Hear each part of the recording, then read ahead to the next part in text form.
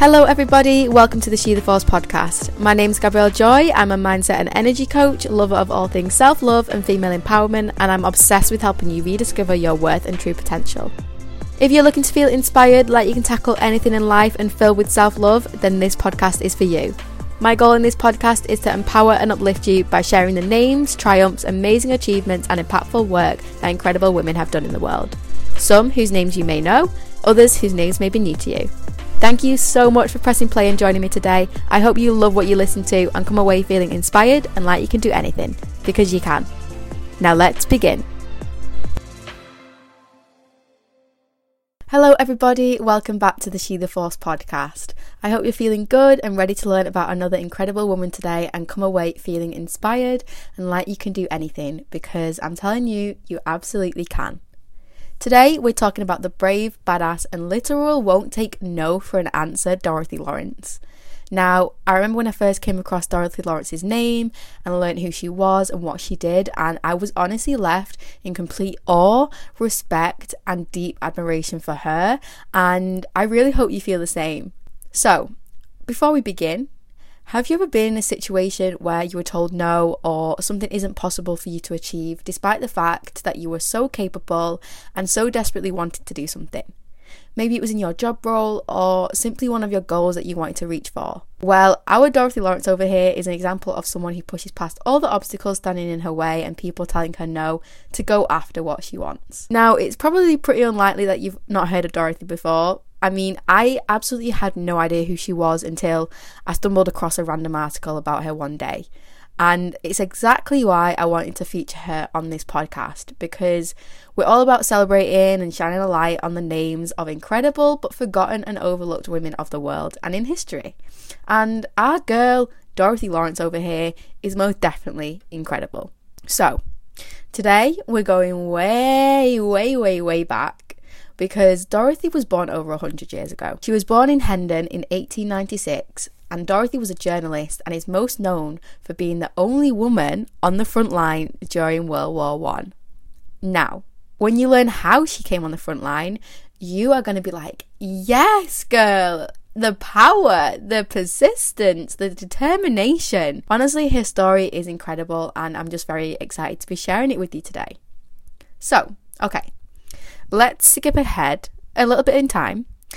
Dorothy's around 17 years old and she's working as a journalist in London. Now, in the late 1800s, journalism was a profession that was pretty uncommon for women to be in. But despite this, Dorothy was determined and successfully had a number of her articles published in the Times, as well as a magazine called Nash's Pall Mall magazine. This was a British magazine which included poetry, short stories, serialised fiction, and general commentaries. With time, Dorothy became bored by the mundane and monotonous kind of content that she'd been writing and began dreaming to move on to bigger things. So she started writing to a few newspapers and began offering her services as a war correspondent, which she saw as a chance to show the world her talents and gain recognition. However, there was no chance that newspapers, which were all run by men, would let a woman report on the front line. Women were simply there to write content about the cookery sections, not about serious matters. Now, in England around this time, the suffragettes were very active, working hard to fight for the rights and change for women. And this really inspired and motivated Dorothy and gave her the confidence and courage to go after her dreams. So despite the rejections and all the no's from the newspapers, Dorothy's ambition and determination was honestly her superpower, as she continued to dream of having access to the front line, to report on what was happening, and to prove that she could be a successful investigative journalist. Eventually, Dorothy managed to persuade the editor of the Times newspaper to help her get a passport, and soon enough, around 1914, she bought a bicycle, and with little on her other than her trusty notebook and pencil, she boarded a boat to France for an adventure and to achieve her goals. I can just imagine her on the bicycle heading to France, with all this ambition in mind, reaching her goals, and honestly, I'm here for it. I'm absolutely here for it. While she was living in Paris, scraping money together and working as a freelance writer, the First World War broke out. Now, this was the moment she'd been waiting for. She saw it as the opportunity to continue to follow her dreams and finally become the war correspondent she aspired to be. She asked around, seeking opportunities to report, however again continued to be rejected and turned away by colleagues and publishing houses who said no women were allowed on the front line. Despite the number of people and newspapers telling her no, Dorothy continued to fight for her dreams, even saying, "I'll see what an ordinary English woman without credentials or money can accomplish. If war correspondents cannot get out there, I'll see whether I can go one better than these big men with their cars, credentials and money. I'll see what I can manage as a war correspondent." Yes, Queen. I love it. The power, the sass, amazing. The determination. We're here for this. We're here for this. So, Dorothy knew she needed to hatch up a plan if she were to get on the front line. She figured that the only way to get right up close to the action and in the trenches was to disguise herself as a man. Now, I think that's pretty genius, if you ask me. That's really, really smart thinking. The commitment is so real. Whilst working around cafes in Paris, Dorothy actually befriended 2 British soldiers and soon enough explained her plan to get to the front lines to them. The soldiers happily agreed to help, and eventually Dorothy had transformed herself into the identity of Soldier Dennis Smith. Now, the whole transformation was not a quick and easy overnight thing by any means. It was over a period of time that the soldiers and Dorothy worked together to make this happen. Dorothy knew that she had to work hard to ensure that she passed as a soldier. Now, whilst there was the physical transformation, which included the soldiers smuggling parts of the uniform for her, which she had to adjust to fit her smaller frame, as well as cutting her hair, which she persuaded 2 Scottish police officers to do, she even used a razor blade on her face to give herself razor burns. Now, Dorothy also knew that she had to be able to act like a soldier and have the proper documentation to fit in with the rest of the soldiers. So the 2 men that she'd befriended also helped her with that side of things as well. Honestly, the commitment, the drive, the lengths that she went to achieve her dreams is so incredible. So once in disguise, it was actually eventually by accident that she ended up finding herself on the front lines in Albert, which is a commune in France, and was part of the front line, which was so dangerous and off limits to even authorise war correspondence. Can you imagine how she must have been feeling at the time, right? She must have on one hand been absolutely terrified with where she was, but also so ecstatic and over the moon because she'd practically hit gold with where she was, and her plan was truly within sight. Whilst in Albert, Dorothy again befriended another soldier who helped her on her quest to get right in the action of it all so she could do what she came there for. After a short time, the soldier she befriended took her out with him on the front lines. Now here she spent the next 10 days as a soldier, where she'd set up mines, marched and hung around with other soldiers as well. Also, let's just take a moment to stop for a second. At this point, she was barely 20 years old. Now you've got to give it her. That is so much incredible commitment, determination and bravery. That could absolutely never be me. Anyway, after the short stint, her health began to suffer. Now, by this point, she'd spent around 2 months working hard to get to the front. She'd been sleeping outside under terrible conditions, as well as being low on rations. And to top it off, she'd slept 10 nights under almost constant fire. So you can imagine her poor body and mind would most definitely have been suffering. And so, afraid that her illness would lead to the soldiers who'd been helping her to be found out, Dorothy decided to come clean. Now, you can imagine what the British authorities were thinking.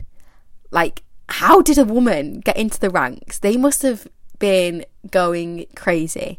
So what happened is they detained her and interrogated her over multiple days, though eventually they decided to let her go, so long as that she signed an agreement to swear not to share any of her story with the public. Because of the agreement, Dorothy unfortunately couldn't do what she truly wanted to achieve from the start, with her saying, "To my lasting regret, I failed as a war correspondent. Promises made subsequently to the War Office cut out any usefulness in that direction." Honestly, it actually makes me feel a little bit sad thinking of a young Dorothy feeling like a failure of, not achieving her initial goal after, all the time she put into getting where she wanted to be. In 1919, Dorothy broke the agreement and published a book about her experiences on the front line, and it was titled Sapper Dorothy Lawrence, the Only English Woman Soldier.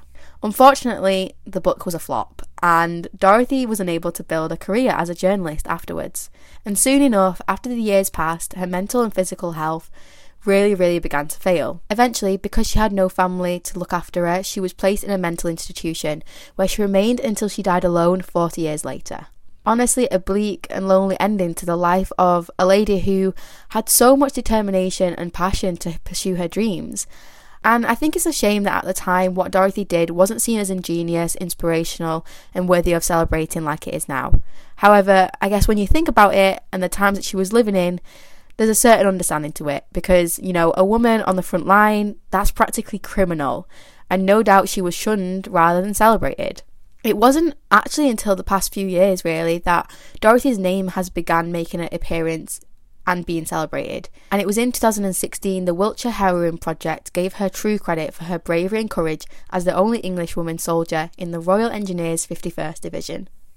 And that's exactly why I wanted to feature this fierce woman on this podcast, to shine a light on her name and hopefully have more people learn and know about her incredible bravery. So, let's wrap it up. Dorothy is an example of someone who doesn't take no for an answer, doesn't let other people's words or societal limitations stop you and make you feel like you can't do something. She was savvy, smart, strong, and so much more. She didn't let things get in the way of stopping her from reaching for her goal, and you know what? You can absolutely do the same. I think we've all experienced one time or another being told that we can't achieve a goal or do something that we aspire for, and sure, it's so easy to listen to those comments and fall into the trap and give up. But our girl Dorothy here, she didn't do that. I think she can remind us to all keep pushing and striving for our goals and dreams. Now, I'm not saying you should go undercover, fake your identity, or get people to smuggle things to you in order for you to achieve your aspirations. But don't let people who tell you can't do something stop you from striving for what you want. And remember, if people say you can't do something, more often than not, it's their own limitations that they're projecting onto you. Stay strong, stay inspired, and go after those dreams, my love. So, thank you so much for listening to this episode. I appreciate you so much. If you love what you listen to and feel inspired from what you heard today, be sure to hit the follow button so you don't miss a new episode and share it with someone who you think needs to hear this. I can't wait to chat with you again. For now, enjoy the rest of your day, have a great week, and I will chat to you very soon. Remember, you are an incredible human being. I'm so proud of you, and you can do absolutely anything. Bye!